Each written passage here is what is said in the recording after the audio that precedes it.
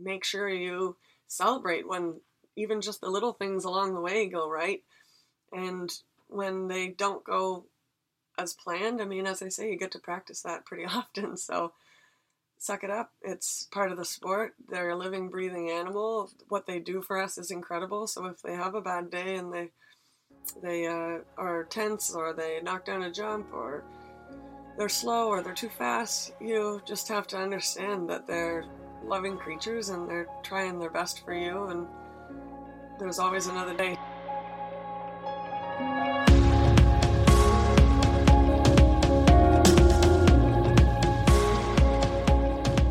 Welcome to Practical Horsemen's Podcast, a show featuring conversations with respected riders, industry leaders, and horse care experts. The show, which runs every other week, is co-hosted by Practical Horsemen editors, and our goal is to inform, educate, and inspire. I'm Jocelyn Pierce, and this week's episode is with elite Canadian eventer Selena O'Hanlon. Selena has been a stalwart for the Canadian eventing team. She competed at the 2008 Olympic Games and 3 consecutive World Equestrian Games, 2018, 2014, and 2010, during which she earned a Team Silver medal. She also competed at the 2011 Pan American Games aboard John and Judy Rumble's Canadian Sport Horse gelding, Foxwood High, or Woody as he's known in the barn. Canada also took home Team Silver there. In addition, Selena was the top-placed Canadian rider at the Rolex Kentucky 3-day event in both 2014 and 2017 aboard Woody. The pair won the 2017 Fairhill International CIC 3-star. Selena was the first Canadian to do so, and Woody was later named the 2017 U.S. Eventing Association Advanced Horse of the Year.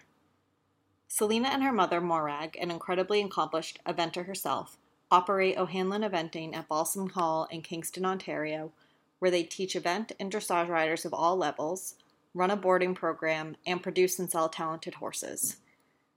Selena progressed as a youngster under her mom's watchful eye and was immersed in the family business from an early age.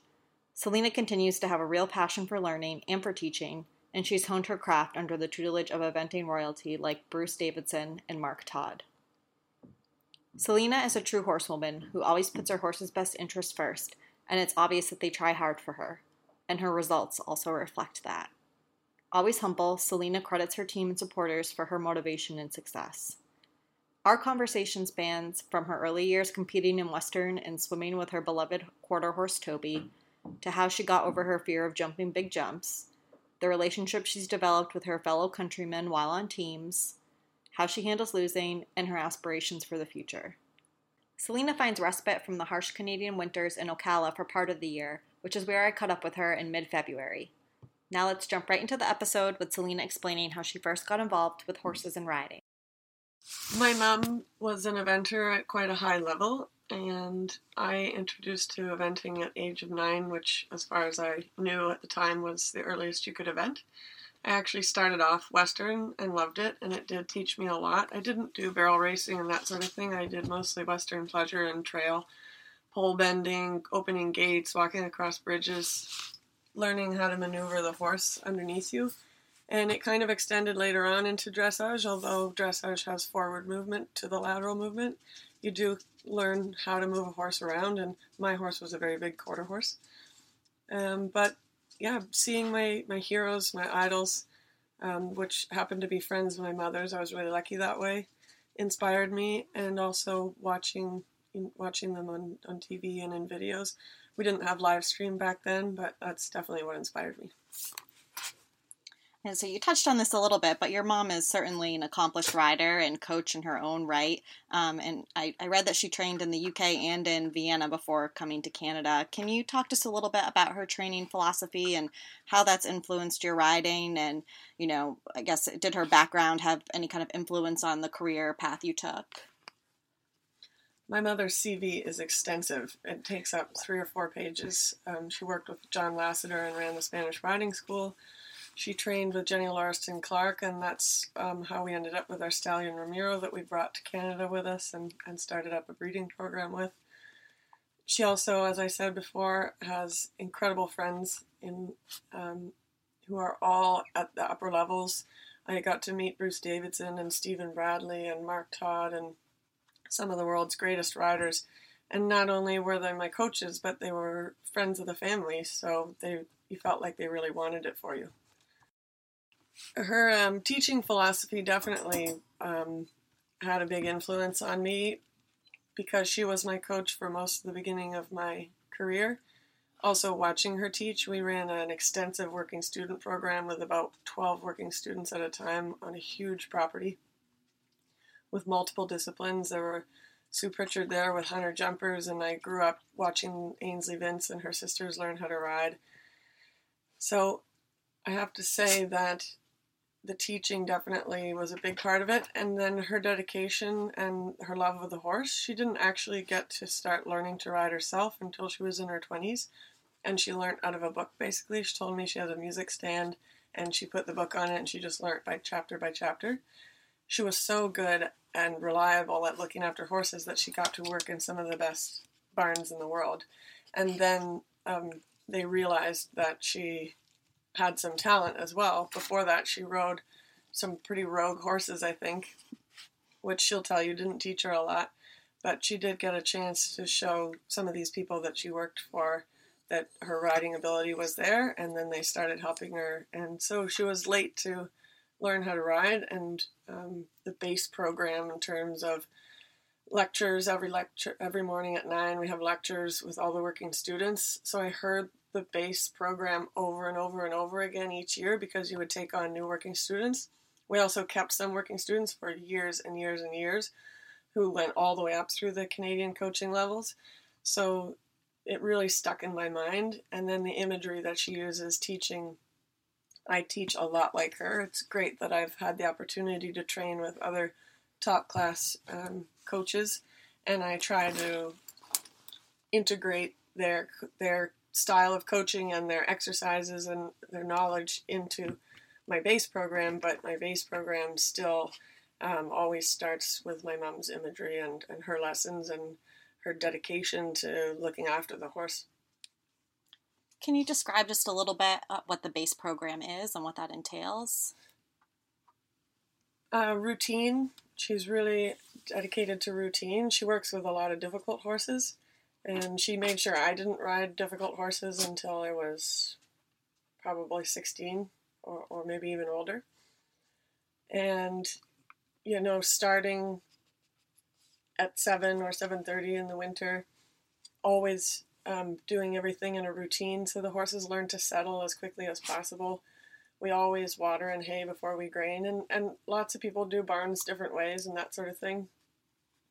But this one's really by the book. And then, we have our lessons in the morning, and then if you are a good enough rider, you might get given more horses to ride. Also, kind of her fitness program, I've never wavered on that either. The interval training, I run on a 4-day program, so the horses, day 4 would be a stress day where they galloped or did an event or cross-country training or something like that. And then day 1, every second day 1 for a horse like Foxwood High, they would have off. And if they were doing a day 1 where they were being ridden, they would probably hack out or do something light. And then day 2 and day 3, you can interchange a little bit. Day 2 would normally be dressage training, and day 3 would be maybe a trot set and a jump training. We try not to jump the horses more than twice a week, even when they're learning.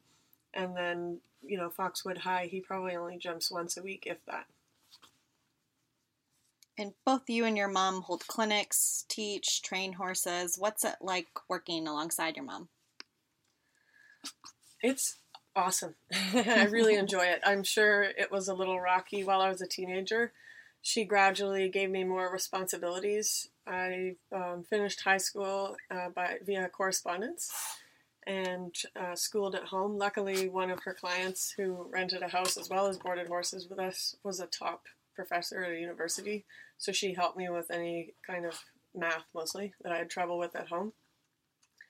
And so I got to start to run my own barn. First of all, I was kind of a wingman and learned how to look after them and make up their feed list, and I got more and more responsibility as I went on. And I'm sure that as any other teenager is with starting out in life, I thought I knew it all, and and wanted to prove that I could do it all. And she had to squash me every once in a while and train me that there's so much to learn and you never stop learning with horses. But now I appreciate it more than ever. We couldn't afford for both of us to compete at the upper levels, so she unfortunately had a knee replacement early on in her career, and that kind of put the kibosh on it. And then I started getting to a higher level and doing young riders and that sort of thing, and so she knew that she was going to have to push me to the front of the line when it came to getting the entry fees paid and membership fees paid and that sort of thing. So she's pretty much sacrificed everything for me, and I super duper appreciate it. The only drawback is we lease and run the farm together that we have in Ontario, and we have a handful of boarders, and they're lovely clients and support me endlessly, but they can't all come with me to Florida. So being a prerequisite to stay on the team that you train in the South, in Aiken, Florida, doesn't matter. My groom and I, Anne-Marie, bring the horses down, maybe 9 horses, 10 horses. My mom stays home and she runs the facility at home and continues on with the lessons through grueling winters and coaching and looks after the horses we have at home. We have about 14 probably at home. When they're all at the barn together in the summertime, we can have anywhere from 28 to 31 horses. So she's got a lot of work. She still mucks stalls. I cannot take the pitchfork out of her hand. She teaches lessons. She rides all my horses that I can't ride while I'm not there.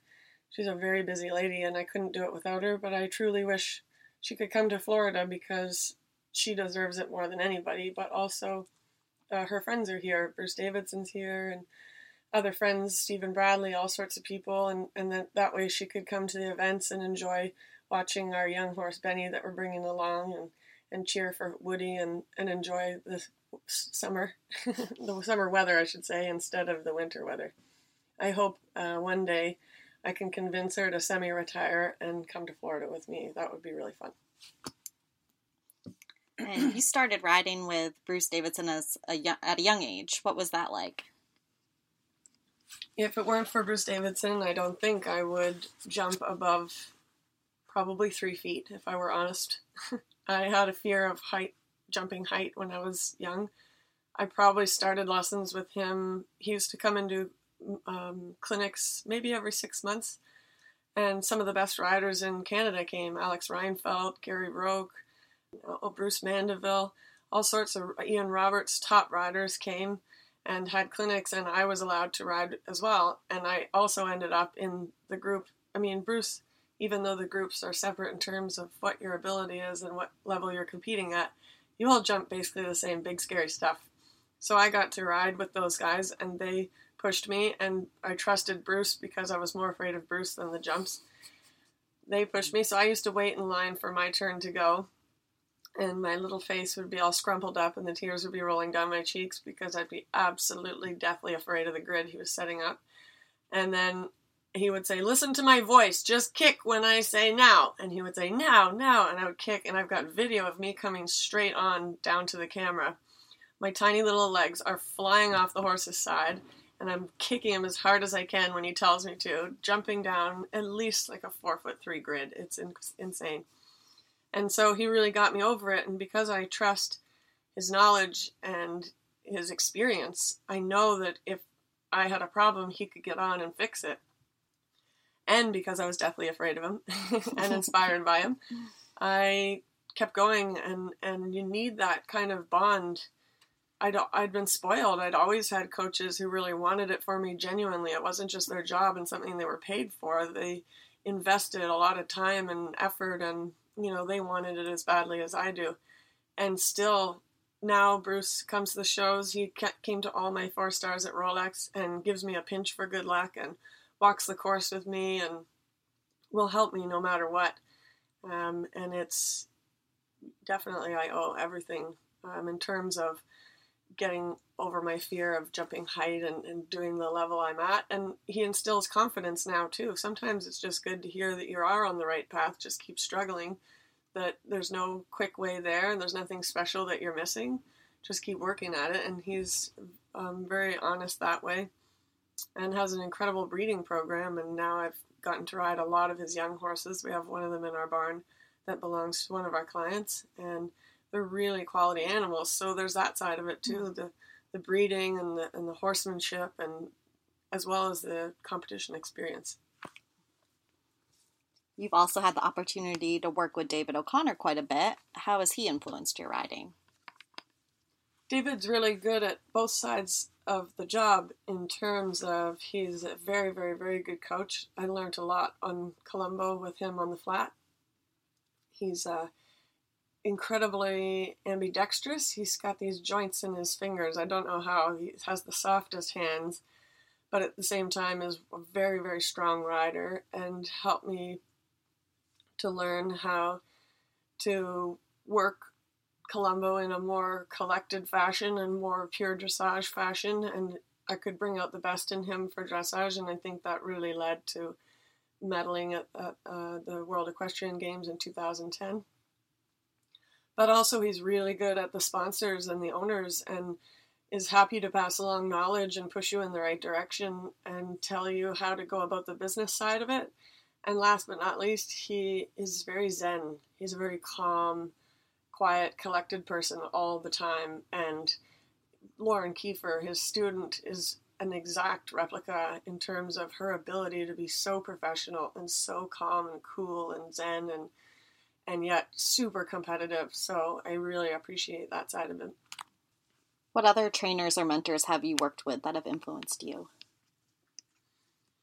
Mark Todd, I've been lucky enough to have clinics with as well years ago when he used to come to Canada, and again because we became friends through Bruce and Mark Todd together.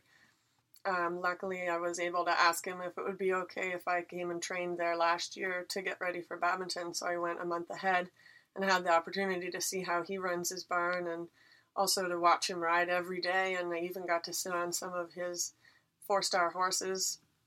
Stephen Bradley used to come and do clinics, participate in the clinics and kind of help as a co-coach almost, ride some of the more difficult horses when he was there, and I'm still really good friends with him. Ingrid Klimke I became closer friends with in the past. I had a working student who went over there and worked for her for the past year, so I've also had an opportunity to have some clinics with her. And I really follow her for her ability to do show jumping as well as dressage and eventing. Same with Mark Todd. He's been to the Olympics for both and sometimes at the same time, which I just find incredible. And there's so many. I can't think of them all. Mary King, because she competed when my mom did. And I like to, cheer the women riders on as well as the men riders at the top of their game. But those are just a few to think off the top of my head. And do you have any equestrian heroes, and who are they and why? Mark Todd would be there, and Bruce. Bruce is in the Guinness Book of World Records for winning the most consecutive world championships, or most of all. I can't remember exactly how it's worded. I don't even think he knew he was in the Guinness Book of World Records, which is crazy. Mark Todd, again, because he can do both disciplines at the same time, and then went on to become a great race trainer. And Pat Burgess, she taught me a lot and is someone who coaches but doesn't necessarily ride, and wrote a great book, which I really appreciate. Ian Miller, he's been a legend. He's Captain Canada. I also get the opportunity to meet, and he's very generous with his knowledge because I train with Jonathan. And it's really neat that it's kind of a family operation, which I can relate to because I have a family operation. Crystal Boylan has worked miracles with not only Woody and I, but her own horse that she's moved up to a high level now of dressage, and I've witnessed it coming up through the levels, and it wasn't the easiest, and she had to be very patient and tactful and has gotten the best out of that horse. And then, of course, she coaches Megan and a few of the other Canadian dressage riders, and I've known Megan. We were both in the Checkmate horse trials area in the north of Ontario when she very first started riding, so I've gotten the chance to get to know her better, and I really appreciate the way that she works with the horses and gets results. Do you have a favorite exercise or type of work you think is important, and can you describe it? That one's a little bit difficult. I would say as an exercise that's quite simple, but addresses a lot of issues, and that I use on a horse like Woody when he's tense or losing his rhythm at a horse show in the warm-up, all the way down to working my own riders who they find it difficult because you have to count and they always miss a beat or they sit twice. So it's changing your posting diagonal on every 4, and you only count each time your bum touches the saddle in your rising trot. So each time your bum touches the saddle on the downside of your post in your posting trot, you count 1, 2, 3, and on the 4th you do sit, which is change your posting diagonal. So if you have a horse that rushes, when you sit, you can use your core and your seat and make the horse wait a little bit with you and encourage him to keep the rhythm the same. If you have a horse that sucks back or is a little bit sluggish, when you sit, you can push with your core and your leg and seat, and that helps keep 3/4 of the horse in front of you and keeps them in front of your leg. Really, it's very good for rhythm. If you have a horse like Woody who's being tense at a horse show, you change your posting diagonal every 4 and you can go all over the arena. It doesn't matter what direction you're going. So you can do it on a circle or a figure of 8 or anything like that. And it really establishes the rhythm without going to your hand, but it really tests the riders. Counting and only remembering to count every time you sit, not when you post, is very difficult for them. Also, they sit, and they end up sitting 3 times, kind of like when you're learning to change your posting diagonal and you accidentally bump the tack the 3rd time. So it gets their mind focused, it gets them counting, it gets them thinking about what's happening underneath them. And for the horses, it gets them settled, it gets them rhythmical, and gets them on your seat and leg. And then also it gets you ready for sitting trot. You have to use sitting trot for your test. Maybe you have to use sitting trot for your transitions. Obviously, we have to sit to do any of our transitions. So it starts to get you deeper in the tack and using your aids a little bit better and maybe stronger, so that when you do have to go sitting for a sustained period of time, hopefully you're warmed up to it. You started your eventing career with a horse named Toby that your mom found, and you've said that you credit him with making you into the horsewoman you are today. What did he teach you, and how did he teach you? Toby was my guardian angel. I bought him from Barb Bowen. He belonged to Jody Bowen, which is Barb's daughter.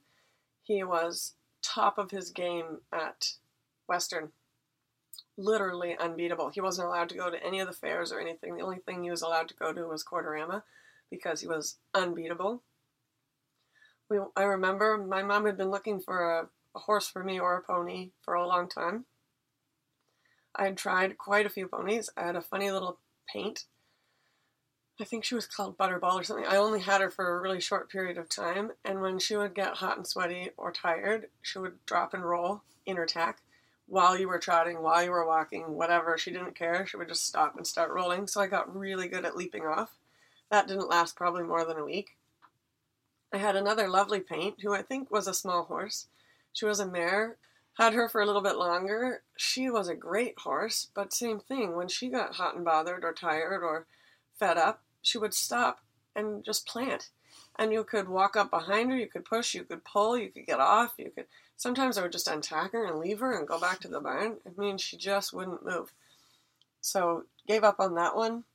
And my mom was sure I was going to give up on riding because I wasn't enjoying it. We went and tried Toby. I think I remember Jody on him in a halter and 2 lead shanks. She did 1-time tempies with him. She jumped him. No, did she jump him? She galloped him around the arena. She did barrels. I think he jumped him over some stuff. He didn't really know how to jump when we bought him, and he certainly didn't frame up that well because he was pure Western trained, so I did do Western with him with Jody and Barb's help for the first 2 years, and that's when I did the trail and the pole bending and all that sort of thing. So you have to sidestep with the front legs on one side of the pole and the back legs on the other, and they make a pattern, almost like a puzzle or a maze, and you have to sidestep all the way around this pattern without touching the pole with the front legs and the back legs. that really helped me teach them how to maneuver for leg yield, basically. You also did rein back through a maze, literally made of poles. Same thing. You had to be able to back up and walk all the way through this maze, and you weren't allowed to touch the poles anywhere, and you weren't allowed to step forward. And I don't remember all the rules. I was very young. I probably did a little bit of fun barrel racing, but I don't think I ever did it competitively. The trail classes, open gates, walk over tarps, walk over bridges. I can't remember all the things, but they were very useful. And then at home, when I had him at home, I think we took him down. My poor mother later on in life found out some of the terrible things that we did with poor Toby. I used to ride him 4 at a time with 2 halters, 2 lead shanks and a halter, and 4 kids, including me. We used to tie my GT Snow Racer behind him. My mom bought me a vaulting roller when I was a young girl. I put a breastplate on the vaulting roller. I put a bridle on if I felt like it, sometimes just halter and lead shanks. I used 2 lunge lines and I clipped them to the vaulting roller, and then I used the handles of the lunge lines and tied them to a GT Snow Racer. And a GT Snow Racer, for anybody who doesn't know, is a toboggan with steering and brakes. And I would ride Toby just behind the vaulting roller, and my friends would sit one at a time on the GT Snow Racer, and I would trot and canter him and walk him through the fields, and they would get pulled along behind me on the GT Snow Racer. Then in the summertime, we did summer sports. We had an incredible property that had 2 rivers. One was very wide and the other one was narrow, and they were joined together by a lagoon. The lagoon was about chest height on Toby. These are the parts that my mom didn't know. We would park Toby in the middle of the lagoon, and he would just stand there, and we would have races swimming underneath him and between his back legs and see who could go into the fastest and do terrible, terrible things. We would jump off his bum, use it like a little diving board, and jump off his bum into the lagoon.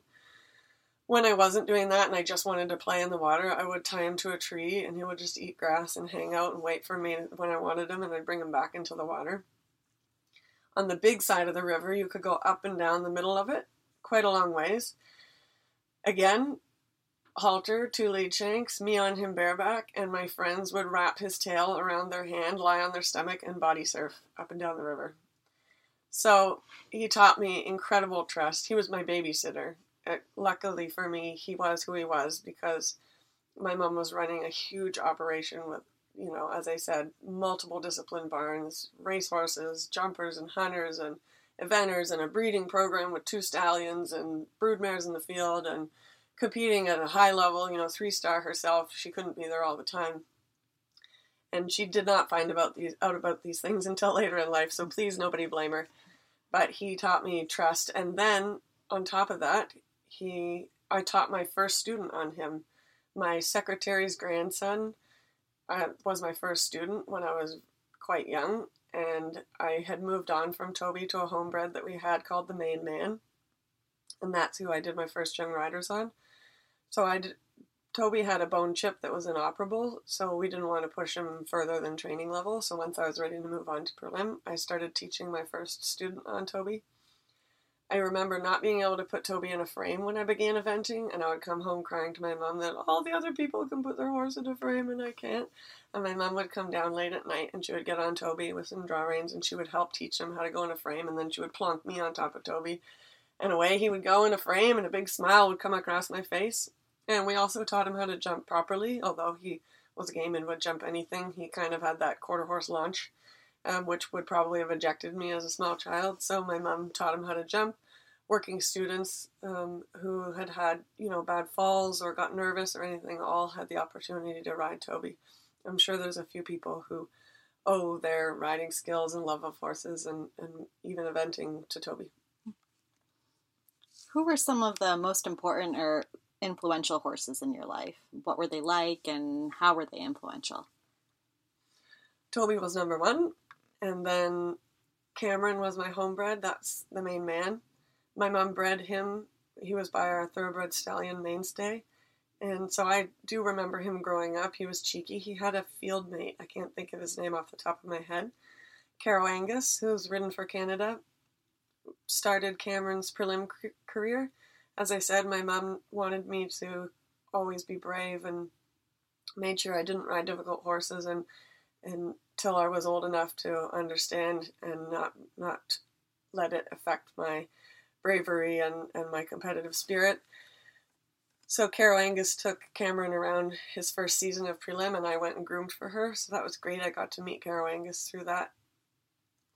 Then I would have to say Chansey was an Anglo-Arab. I don't think he was quite a pony, but he was a very small horse. I got to show him to clients. So when we're selling a horse, we have to show them to the client. And because Chansey was my ride, and because he was a little bit smaller, my mom thought I was ready to show Chansey to his first set of clients. It was time for Chansey to move on. And I trotted up to the first X, and he stopped, and I fell off. And he'd probably never stopped in his life. He was also a survivor. We had a bad trailering accident once, the only time my mom and I have ever driven a two-horse. Can't stand them. Something happened, the tailgate was faulty, and when we went over the train tracks, we weren't 5 minutes from home. I was going to my first hunter show. That never happened. Again, I was probably too young to event, and the tailgate dropped, and the pony tried to jump the chest bar. He jumped the chest bar, but then we knew something had happened, obviously, and pulled over immediately on Trafalgar Road, such a busy road, 7 a.m. My mom ran around to the trailer to see what had happened, and when she opened the man door, his front feet slid out the man door, so now he hadn't got his hindquarters over the chest bar. Long story short, the poor guy was stuck on the chest bar with his hind end while I ran out into traffic on the Trafalgar Road to try and get help. Nobody would help. Luckily, incredible vets and the fire department came, cut down the inside of the trailer, rescued the pony, took him home. It took a lot of rehab. He had to stay in the stall for a very long time. He had to have stitches and medicine, and it did make him more sensitive in the stall. So I had to learn, that he wasn't just Toby, and I had to be careful brushing him and be good to him. He bounced right back after his rehab. He got sold. I think he went to Nova Scotia. I get Nova Scotia and New Brunswick mixed up all the time. He went there and did pony club jumpers and was jumping 4 feet. And the only sign that you would know that he had ever had trauma was when the jumps got 4 feet, he would have a little twist in the air behind, probably because he had scar tissue in his stifle area in his flank. But other than that, he didn't. So he taught me a lot. Be Bold Juliet, that's my email address. That is a horse that was deemed unsafe. The client, when we were at Checkmate Farms, the client brought her to my mom and said, "Do you think you could sell her for me?" She was a little off-the-track thoroughbred. She actually has good bloodlines. I think Tom Thumb is her sire, and he raced and did really well. She was tiny little horse, maybe 15.2, 15.3 if you were lucky, with studs. Built with a straight neck, a little bit downhill, a club foot. She was a nightmare in the dressage, absolute nightmare. Anyway, she got brought to be sold. I tried her a couple of times. She could jump like a deer. I mean, just incredible. But she was difficult and she was small. And in the end, I said to Mom, I don't think she's the project we want. So we sent her back. Well, my mom secretly bought her for my birthday. And the lovely lady, Bobby, that owned her, she paid off in lessons, basically. I think we bought her for $2,500 or something like that. She took me to my first advanced. My first advanced was the Advanced Championships at Checkmate. I still have the picture of me jumping the moat, which is a massive ditch with water running through it and a big hedge on the backside. And when I landed, it was the first time I'd ever teared up on a horse out of joy, not fear, because I just believed, I thought she was going to take me to my first Olympics. I thought this little horse could do anything. I probably had one rail in competition in 7 years. I took her to HITS here and did a huge 4'3" class, and on the other horse I was on, I'm pretty sure I placed like first and second out of 87 horses. There was, the Millers were in it, and this was back when I didn't know anything. And then I bred her to Jeanette Lee's stallion rather well, and now Anne-Marie rides Rather Boldly, which is Riley in the barn, and that's Juliet's son. I did have a previous small mare out of Juliet called Mistress Quigley, and I sold her on to clients in Quebec. And I ended up keeping Riley because Juliet died of old age about 2, maybe 3 years ago. and I decided not to sell Riley. I thought I had to sell one of them, but Q sold before Riley, so I decided to keep Riley. I took him up to the prelim level, and then I gave him to Anne Marie for experience. And so basically Riley is Anne Marie's horse, and thanks for everything she does for me. And then the obvious, Colombo and Woody have both been incredible for all the reasons we know them. And Woody is currently your most seasoned horse. What's he like? Woody is all heart. He is very sweet and gentle and quiet on the ground. He hates cows. He's deathly afraid. He used to be fine with cows. He lived right next door to them the first year I had him in Florida. And then I don't know if one of them said something mean to him, but since then he turns inside out. It's the only thing that sends Woody into sheer panic. And unfortunately there are so many cows down here in Ocala that I almost have gotten to the stage where I can't hack him because he's a danger to himself and me. When he sees the cows, he just runs blind or rears or whatever. So we try to keep the cows away from Woody. I don't go to Pine Top or places like that where there's cows anywhere near because I know I'm not going to have a good ride. I talked to Lainey Ashker, and her previous mount was the exact same way. She says she can't even go into a field where cows have been because he can smell them. And I think Woody's getting that way. Woody's favorite treat are mints. He will do absolutely anything for mints. He's a gentle giant. Everybody loves working with him. The people that fly him, Anne Marie, of course, he's her heart. The vets, anybody who has anything to do with him at the horse shows, they all love him. His favorite phase, I think, is definitely the cross country. He finds it so easy. I love him because he's so tall. The jumps look smaller from where I am. Once I'm on his back, I feel much better. He is very narrow. We didn't think when we first started with him necessarily that he would go as far as he has gone, but he has gone that far purely on heart. He is all in. He tries very, very hard, and really it's just taken time for his body to muscle up. He's such a big horse. He's very, very, very well bred by Canadian Hugh Graham. And other than that, I think he's just a gentle giant is probably the easiest way to describe him. And a great event horse. I think this is his niche. Woody's story is also a bit unique because his owner, John Rumble, is a two-time Olympian who won a bronze medal in eventing at the 1956 Stockholm Olympics. What's it like working with John? Does he have any special goals for Woody?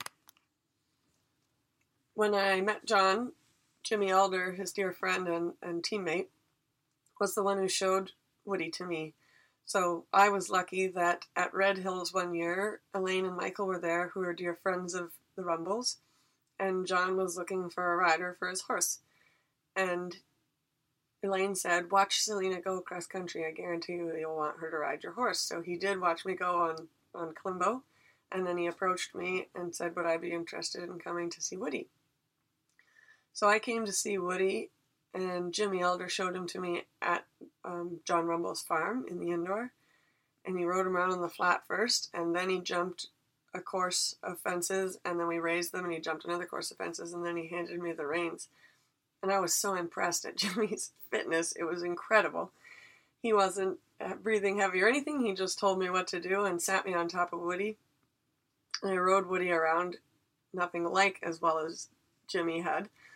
I believe Chad Elder had been competing Woody a little bit to start out and was learning to event, but Chad had to go to school.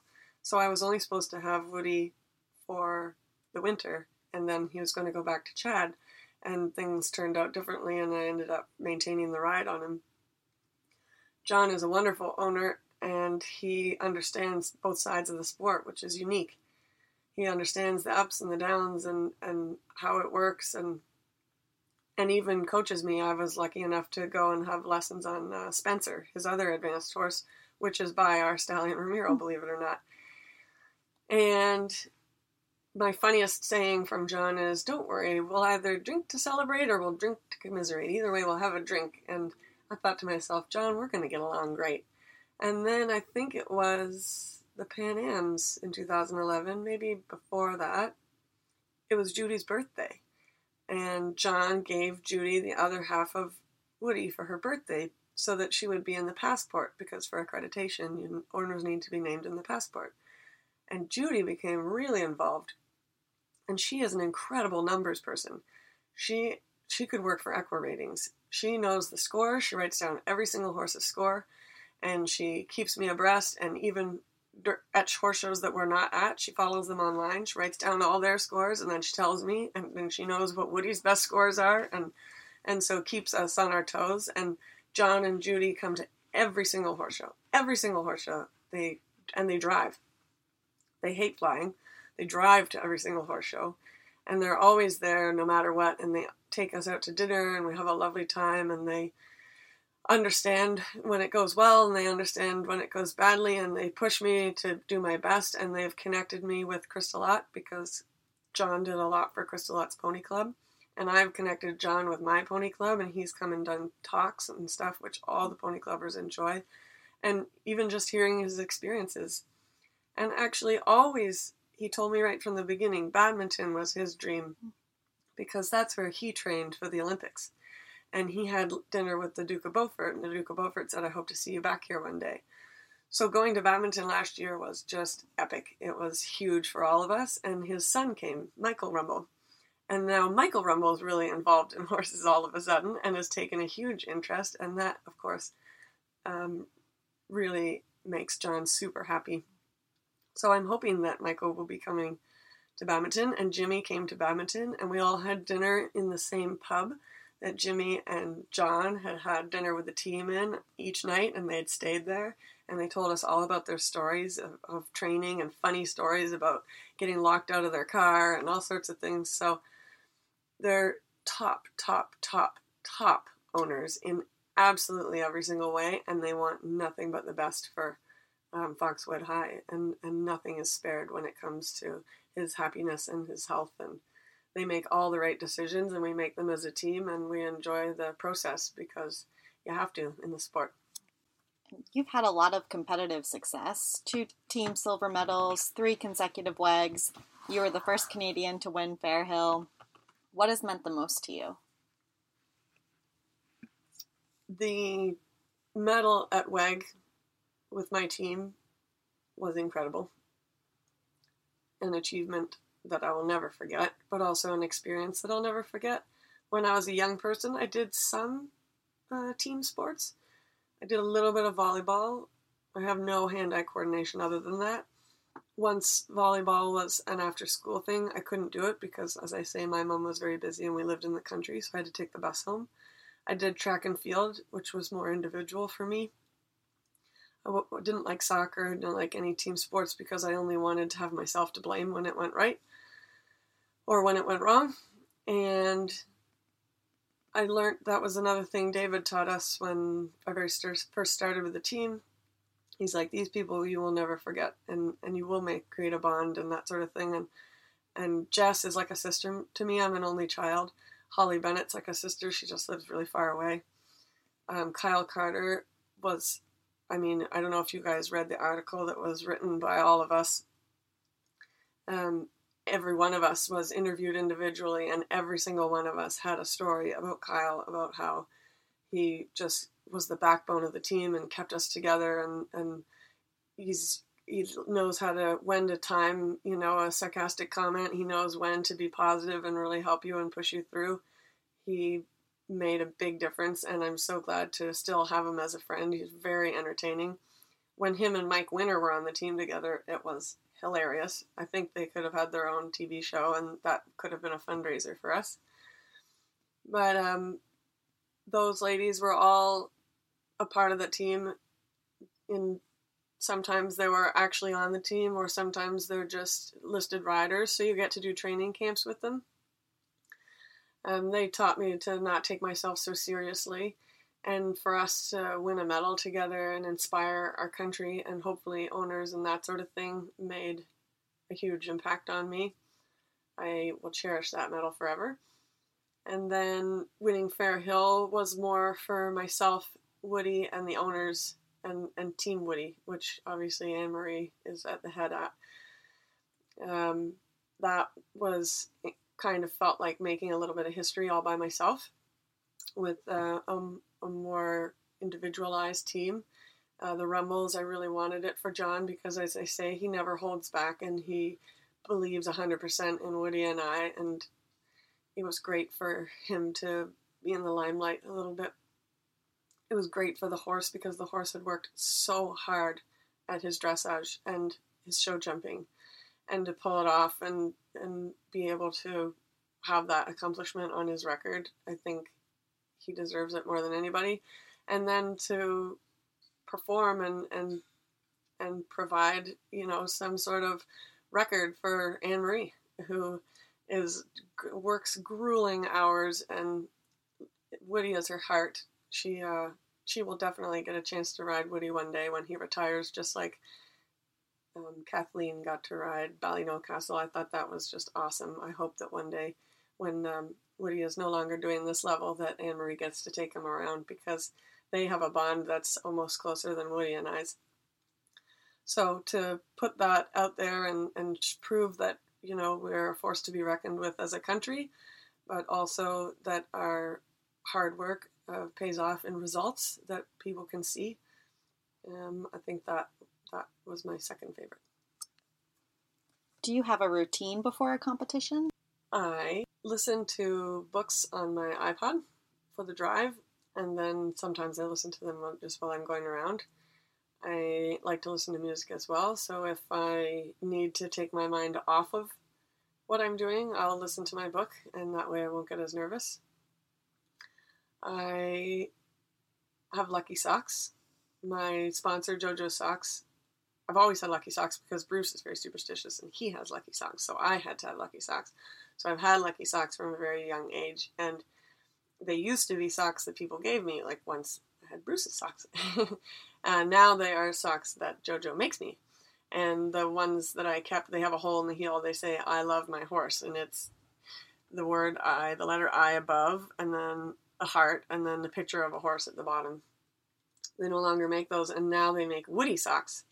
So now I have Woody socks that are my Lucky Socks. Also things that people make me. When I went to badminton last year, my mom's best friend in Scotland, Marie, made me a handmade woolen hat, and they felt the front, and it's a felting of Woody on the front, and then she gave me a really nice stock pin, which I couldn't wear on my stock, so I pinned it to the hat. I really think that people like that really want it for you, and so things that they give you or make you or contribute are nothing but good luck. So why not? We need all the good luck we can get, because sometimes it's just a little bit of bad luck, not anything else that doesn't get you through. I sleep if I'm super nervous, so I hate when I have to wait a long time to go. I don't necessarily want to go first because I always forget the course or I forget the test or whatever. And it's usually colder. But I do sleep if I have to wait a long time. But then, of course, I wake up and I'm, oh, and you get butterflies in your stomach. And I use Rescue Remedy. It's a homeopathic thing made by a company called Bach, and they used to have these droppers that taste like dandelions. They're quite bitter, and you put it under your tongue or in your water or whatever. But now they make these yummy little gummies that are blackcurrant. And so when I get nervous, I don't know if they actually help or if it's just going through the motions and your routine, but in some way it does help because I feel more settled. So if I start to get nervous for usually dressage and cross country, I take one of those, and it just going through the motions makes me feel better. How do you handle it if things don't go the way you expect or the way that you want them to? Well, luckily I get to practice that a lot because very rarely do things go the way you want. And I learned that also a little bit from David in terms of, unless the stars align, you're not always going to go to a big event and give out personal bests in every phase. I've been lucky enough that I've given out personal bests. I gave out a personal best on Colombo at the Olympics in the dressage. I gave out a personal best with Woody at Fair Hill in the dressage. This year at WAG, I gave out a personal best for Woody in the show jumping.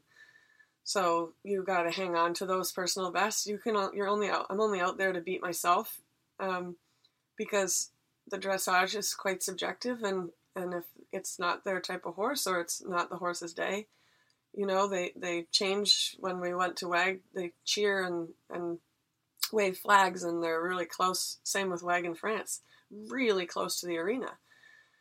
When you go to badminton or other events where it's just an event in terms of they know it's all the people there are probably horsey, they're not going to cheer loudly.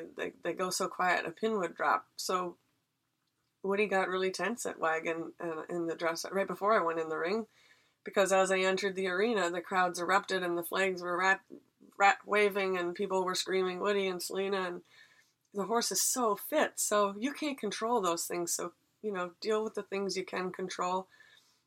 Try to read books in pursuit of excellence, that sort of thing. And I have people I aspire to be like Lauren Kiefer is inspirational to me, because she really is incredibly professional. And Rebecca Howard, same thing, when she was on our team, and I got to be around her a lot more often. Her day-to-day, how she runs her show and how she trains and all that sort of thing. She's just, whatever's going on the inside, you can't tell, because she's just incredibly zen and professional and quiet on the outside. And I think dealing with the highs and lows, you have to make sure you celebrate when even just the little things along the way go right. And when they don't go as planned, as I say, you get to practice that pretty often. So suck it up. It's part of the sport. They're a living, breathing animal. What they do for us is incredible. So if they have a bad day and they are tense, or they knock down a jump, or they're slow, or they're too fast, you just have to understand that they're loving creatures and they're trying their best for you, and there's always another day. So we make a joke and just say good day at the office or bad day at the office, and I try not to amp it up and overanalyze it. I just look at the test, try to improve the marks each time, improve what the horse is not good at. You know the horse better than anybody, so even if you didn't get the scores on certain movements that you thought you would. Also, sometimes just looking at what the winning score was. If you weren't that far away from it, then that's fine. It just means next time maybe your chance. Do you have any hobbies out of the saddle? I don't really have time for them. I love swimming in the summer. I don't get to do a lot of it in the winter. I love the sea. Up until the last couple of years, I hadn't actually been to the sea very often, and certainly not where it was warm. I'd only been to the Scottish Sea, where it was very, very cold. And just nature, I think, animals. I love seeing different animals and travel. Luckily, that's a big part of my sport. I think it's a huge benefit to be able to see all these different places. But other than that, I'm a little bit of a lazy bones. Luckily, my job requires me for like 12 hours of the day. So I don't get a chance to sit and watch a movie, which is kind of my idea of a good day off. Just watching a movie and not thinking and not moving. If you weren't a professional rider, what would you do instead? Well, hopefully I would still be able to teach. I always said that if I ever had an injury or was unable to ride for any reason, that I would love to teach. I started teaching, I think I did my first clinic when I was about 15 or 16. As I say, I had my first student probably when I was about 13 on Toby. My love of teaching, I will teach any level, anybody. People always say, when they're booking clinics and that sort of thing, is there a level you won't teach or whatever, or I'm not good enough to have lessons with Selena? And absolutely not. If you show up and you're keen and you're willing and able, and the horse is happy and healthy and enjoying what we're doing, I will teach anybody. I've got time for everybody. I really enjoy the teaching side of it. So I would love to one day coach a team. I don't think I have the knowledge yet, not only in the horse exercises and that sort of thing, but you have to have a pretty big compass. You have to know a little bit about course building and course design and all sorts of different aspects of the sport to really be beneficial to a team. But I would hope to one day be able to do that. How do you stay motivated? The people around me. I have a lot of great staff. Anne-Marie, Veronica at home.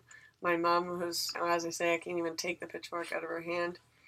And then my fellow riders. I've already mentioned Lauren Kiefer, but I love going to work with those guys every day, and I don't get to see them as often as I do when I'm down in Florida. But their love of the sport shines through them as well, and their willingness to be there and help you if you're in a jam, you forgot something or whatever, and then watching the camaraderie even between the grooms and then the grooms and their horses. Yeah, eventers rule. The camaraderie between eventers is like no other discipline. What advice would you give to your younger self? Do a better job of your social media and getting owners and horses under you in the beginning. I think that part of it I came too late, and I think I'm not on it enough, as it were. You have to dedicate almost as much time to promoting yourself and your sport and trying to get horses and owners together as you do in the barn. And I'm bad. I like riding and everything, and then I'll do chores, and I like marking stalls, and I like working with Anne Marie, and I like teaching, but I don't like sitting behind the computer. And even worse, I hate calling people, and I'm just not very good at that side of it. I think I should have maybe even done a course in school that would help me. I did do business and that sort of thing, but that's just, operating my accounting and that sort of thing, which luckily my mom does for me still. But I think that I maybe should have gone and had a course in, how to approach people and how to put syndicates together and that sort of thing, because later on it comes back to bite you in the bum. Do you have any regrets? No, I don't think so. Not at all. I have tried to grasp every opportunity I have. I've met the most incredible people along the way. And, we might not have a lot of money in the family or anything like that, but we live life happily, and we get to do what we want, and we get to travel. And, the only thing I wish, as I said before, that could happen and hopefully will happen one day is I would love my mom to be able to come to Florida and do the winter season down here. What's the hardest part of this sport for you? Oh gosh, time management, I suppose. Yeah, the hardest part of the sport, a little bit is getting enough experience and enough horses underneath you. I don't think I lack in ability. I think I've proven myself over the years on many different horses, and usually I get horses when they're older in life, and I still manage to take them to the 4-star level and maintain them at that level to a ripe old age. And I don't think I'm lacking in results, and I'm certainly not lacking in drive or diligence or any things that you need to make the whole package. I think a little bit living out where I do in Kingston, maybe.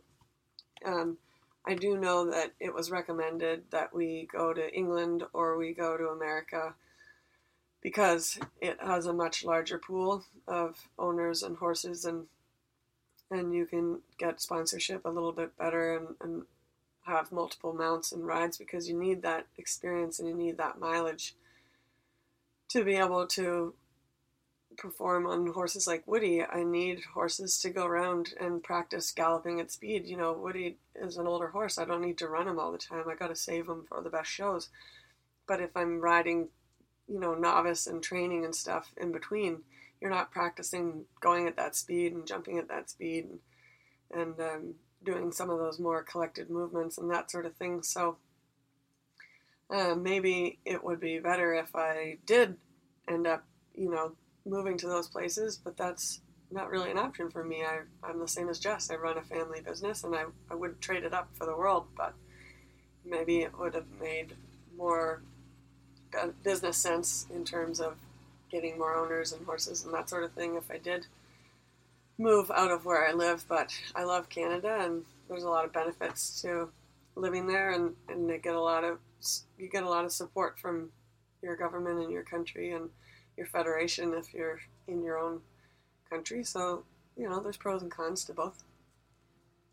And as you kind of said, you've definitely proven yourself in this sport. What do you think has made you so successful?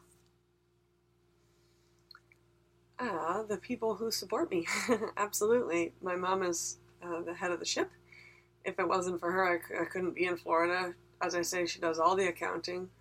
She, in the beginning, was my PR person, absolutely. She got me most of my sponsors, who I still have to this day, and that was way back in 2007, probably at Rolex. Also, she's a computer guru. She really helps me. She invented the first equestrian website, and I think won a little award for it and stuff like that. So she was onto the internet long before anybody else.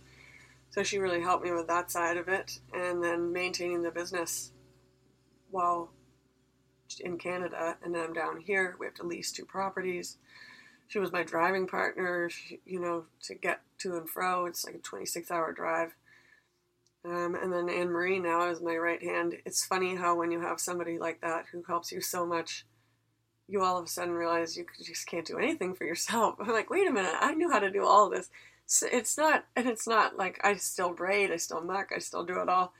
But things like remembering, she knows everything about Woody, remembering when he needs his supplements, or if, I have a lesson, or what my personal best was last year, because I don't remember those sorts of things.